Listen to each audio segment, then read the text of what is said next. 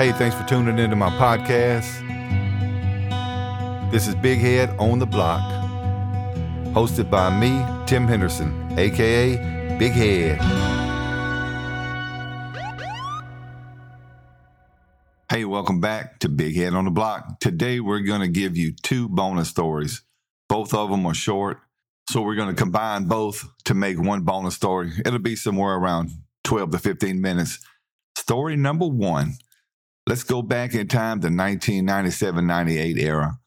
Headquarters dispatches me and my homeboy on a call for service that reflects some type of disturbance going on between a man and lady. We arrive on scene, and it's just a normal house in the East Brookstown area.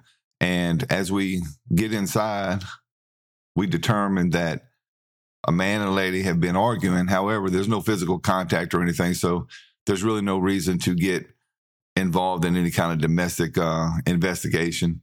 Both of them are clear as to why we're there. The lady is upset that the man has been with her 7 years and has not asked her to marry him. Now we're in trouble. We got a lady who feels unappreciated. So here's the situation. We talked to both of them independent. We determined for sure, factually, that no domestic violence occurred. That way we can eliminate that aspect of it. Then, as we're talking to them individually, the man says to me, look, she's mad because I won't marry her. And I said, well, y'all been together 7 years, bro. That's a long time. I mean, you committed to living with her that long. What's the hold up? He said, nothing really. I didn't really think about it. I didn't think it was that big a deal. I said, well, obviously it's a big deal, bro, because we here. This ain't some average call we get, so it's meaningful to her. So I said, are you wanting to marry her? And he says, yeah, I would marry her. I just never really thought about it. Okay, so transition to her. We talked to her independent of him. Man, what's going on? Well, I just feel like, I love him and I want him to ask me to marry him, but he never has, and we've been together 7 years. And I said, well, maybe he thought, y'all kind of was married like common law because, even though there's really no law that I know of, people think if you've been together a certain amount of years, it's a common law marriage. But anyway, let's figure out how we can handle this. What do you need? She said, well, I really want him to ask me to marry him. I said, okay, I understand what you're saying. And I said, give me a few minutes to think about this. So I met with my coworker and we strategized. I'm like, hey, bro, they're going to keep arguing and we're going to be out here all night. They're going to keep calling us back if we don't take care of this. I said, I think I got the solution. He's like, what you going to do? I said, stand by, Ghost Rider. So I got both of them together in the living room. And then I told my coworker, I said, hey, bro, stand right here. I need you to be a witness.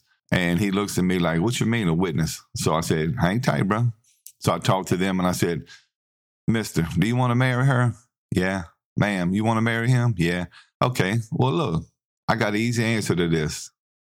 We're about to perform a ceremony right here in East Brookstown. Now, understand this. I have no authority to marry anybody. However, I did go to a Catholic school, and I've been to several weddings. I've seen them on TV, so I kind of understand the dynamics of how to do this. So with absolutely no authority, I tell them, hey, y'all stand here and face each other. I went through the whole rigmarole, and I said, do you, sir, take this lady to be your lawful wedded wife? I do. Ma'am, do you take this man to be your lawfully wedded husband? I do. I said, by the power vested in me by the state of Louisiana and the city of Baton Rouge. Now, as I'm saying that, I'm doing a gesture with my hand, almost like the Father, Son, Holy Spirit kind of gesture. So my hands are moving in the air to make it look official. I said, I now pronounce you man and wife. You may kiss your bride. So they kissed. They hugged, they embraced each other, and she started crying a little bit because she was really happy that this moment had finally occurred. Well, I said to them, maybe y'all can go to somewhere, and have a honeymoon or something. And they just indicated that they didn't have the resources right then to go anywhere. And I said, well, maybe when you get a little time, a little extra money, I can go on a honeymoon. I said, I didn't really have a lot of money when I got married either. I went to New Orleans for a couple of days, so just do whatever you can whenever you can. Well, at that point in time, the lady walked to the back room and we talking to the guy and I said, hey, man, you owe me one for this. And he kind of laughed, man. He said, man, I appreciate it, officer. I appreciate it. So a few minutes later, we hear the lady holler out the bedroom, "Hey, I'm ready." I guess she was ready for the honeymoon right then. I looked at him. I said, "Good luck, fella. It's your time to shine." And that, my friend, is how we do it in Baton Rouge, at least on that particular day. Now, to note, we've seen this couple many times over the next year or two, and we never, ever had another call at their house regarding this situation. So, bam, we performed the ceremony. We got a happy couple. That's right. Bonus story number 2, dancing with a drunk. Man, you're not going to believe this story. We leave roll call at 6 a.m. thinking, man, it's going to be an uneventful day. We're going to spend 10 hours and nothing's going to happen. Bam, wrong. Just when you want a nice, easy day, you get a effed up call like this. We have a drunk female at a bar in Tigerland. Now, understand this, the bars close at 2 and it's 6 a.m. So this is perplexing to me. Well, I follow my officer, Nat, over there because we were fixing to go get breakfast anyway. As we arrive, we see a female and we see a male there. We're able to determine that he is the one who called for help or assistance, if you will. So we talk to him and we find out that the lady has been there apparently all night and she fell asleep under the overhang. He tried to get her up to leave, but she decided that she wanted to re-enter the bar. Well, he was having nothing of it. And when we arrived, we spoke with him and we saw her. And I quickly came to the conclusion that I wish he would have let her back in the bar so she could have been out of our lives. But unfortunately, we get paid to do this work. So guess what? We're now immersed in this. We talked to the guy. He says she got a little physical with him because she wanted to go in and he didn't let her. So he wasn't concerned about pressing charges. He just asked us if we would make her leave. So the fun begins. Entertainment of the day. We really don't want to deal with this lady because we look at her and she's still kind of half passed out. She has tights on and some type of shirt on. I don't remember exactly what it was, but glaringly noticeable was the fact that from her crotch area down almost to her knee, she had a huge wet spot, which indicated that she probably pissed all over herself. And of course, through the smell doctrine, we understood she did urinate on herself, okay? So now we're dealing with a drunk lady who is urinated on herself. So now we approach her and begin talking to her. She gives us her name, and she's extremely intoxicated. And I'm going to use the word flirtatious, but she really wasn't flirtatious toward me. She was just flirtatious in general. And we quickly surmised that we needed to get some control of her because she liked to walk around and she apparently wanted to hug and all this stuff. So we direct her to the hood of the car and we asked her to put her hands on the hood of the car so we could kind of maintain control of her. Well, at this point in time, she's still drunk and she obviously thinks that we need entertaining. So she starts doing, she's got her hands on the hood, she's got her rear end up, and she starts making a gesture like she's gyrating, like she's having sex, and she's saying all kind of weird stuff. And I'm like, oh my God, this is just what we need. Haven't even had our donuts and coffee, right?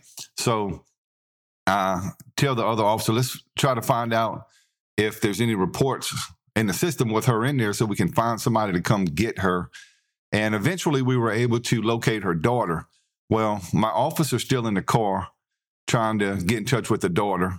And I'm attempting to have a conversation with this lady, but she lays on the hood and does like a humping motion like she's having sex. And I'm like, oh my God. And I'm like, hey, get off the hood, stand back down on the ground. At which point she did. You know, my officer was back out with me at the time. And I'm like, man, what are we going to do with this woman?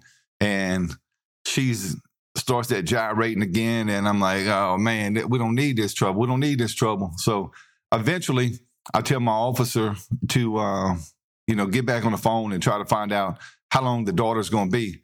Well, as my officer's in the phone, this lady decides that she had enough of the hood and wanted some of me. So she starts walking toward me. Now, I'm not even remotely interested in having some woman with piss all over her come into my personal space. However, she's heading toward me. I start backing up, and she kind of walks faster, and I'm like, hey, walk back to the hood of the car and stay in front of the unit and don't come toward me. And she was having nothing of it. She was looking for love in all the wrong places. So let me give you the next little bit of trouble that I ran into. Now, I'm 6'3", about 262 at the time, feeling strong as a mule, bench pressing 400 pounds. And I feel like I got a definite advantage strength-wise. Well, as she gets close to me, I extend my arms because there's no stopping her unless I just take off running, which I ain't going to do. So she gets close enough to where I put my hands on her shoulders and I'm leaning my body backwards to avoid any kind of physical contact with that urine all over her leg. And at that point in time, it almost looks like we dancing, right? So I realized that her momentum is pushing me backwards. She's above average height and she's got a stocky build, and she was 100% motivated to hug me or whatever she was fixing to try to do to me. So I literally had to lower my center of gravity and stop her momentum because this was one motivated female. I literally had to use all my strength to stop her momentum, to keep her from touching me, basically, with her lower body. Well, at that point in time, my backup is still in her unit, and I'm not thinking nothing of it. But luckily, we had got in touch with her daughter, and her daughter arrives just at this time. Now, when the daughter pulls up, all you can hear me saying is, "Whoa, Nelly," as I'm trying to stop her momentum. And we're kind of going back and forth. And when the daughter got out of her car, I said, "Hey, is this your mom?" She said, "Yeah." I said, "Please come over here and grab her arm and help me get control of her." And she grabbed one arm, I grabbed the other arm, and we were able to get the mother safe and secure in the daughter's front seat. And this is a very important part of this story. My officer gets out of the car and she's laughing. And I'm like, "I'm glad you entertained with my almost getting victimized by this woman and all the urine on her, because that would have just literally ruined my day.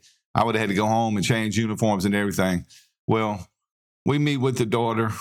We determined that the mother has this kind of behavior all the time, and she's very embarrassed. And I said, "Look, the best thing that happened was you showed up just in time to rescue me. I might give you a life-saving award because you basically grabbed one arm and helped me not have to wrestle with her and dirty my uniform up for the rest of the day."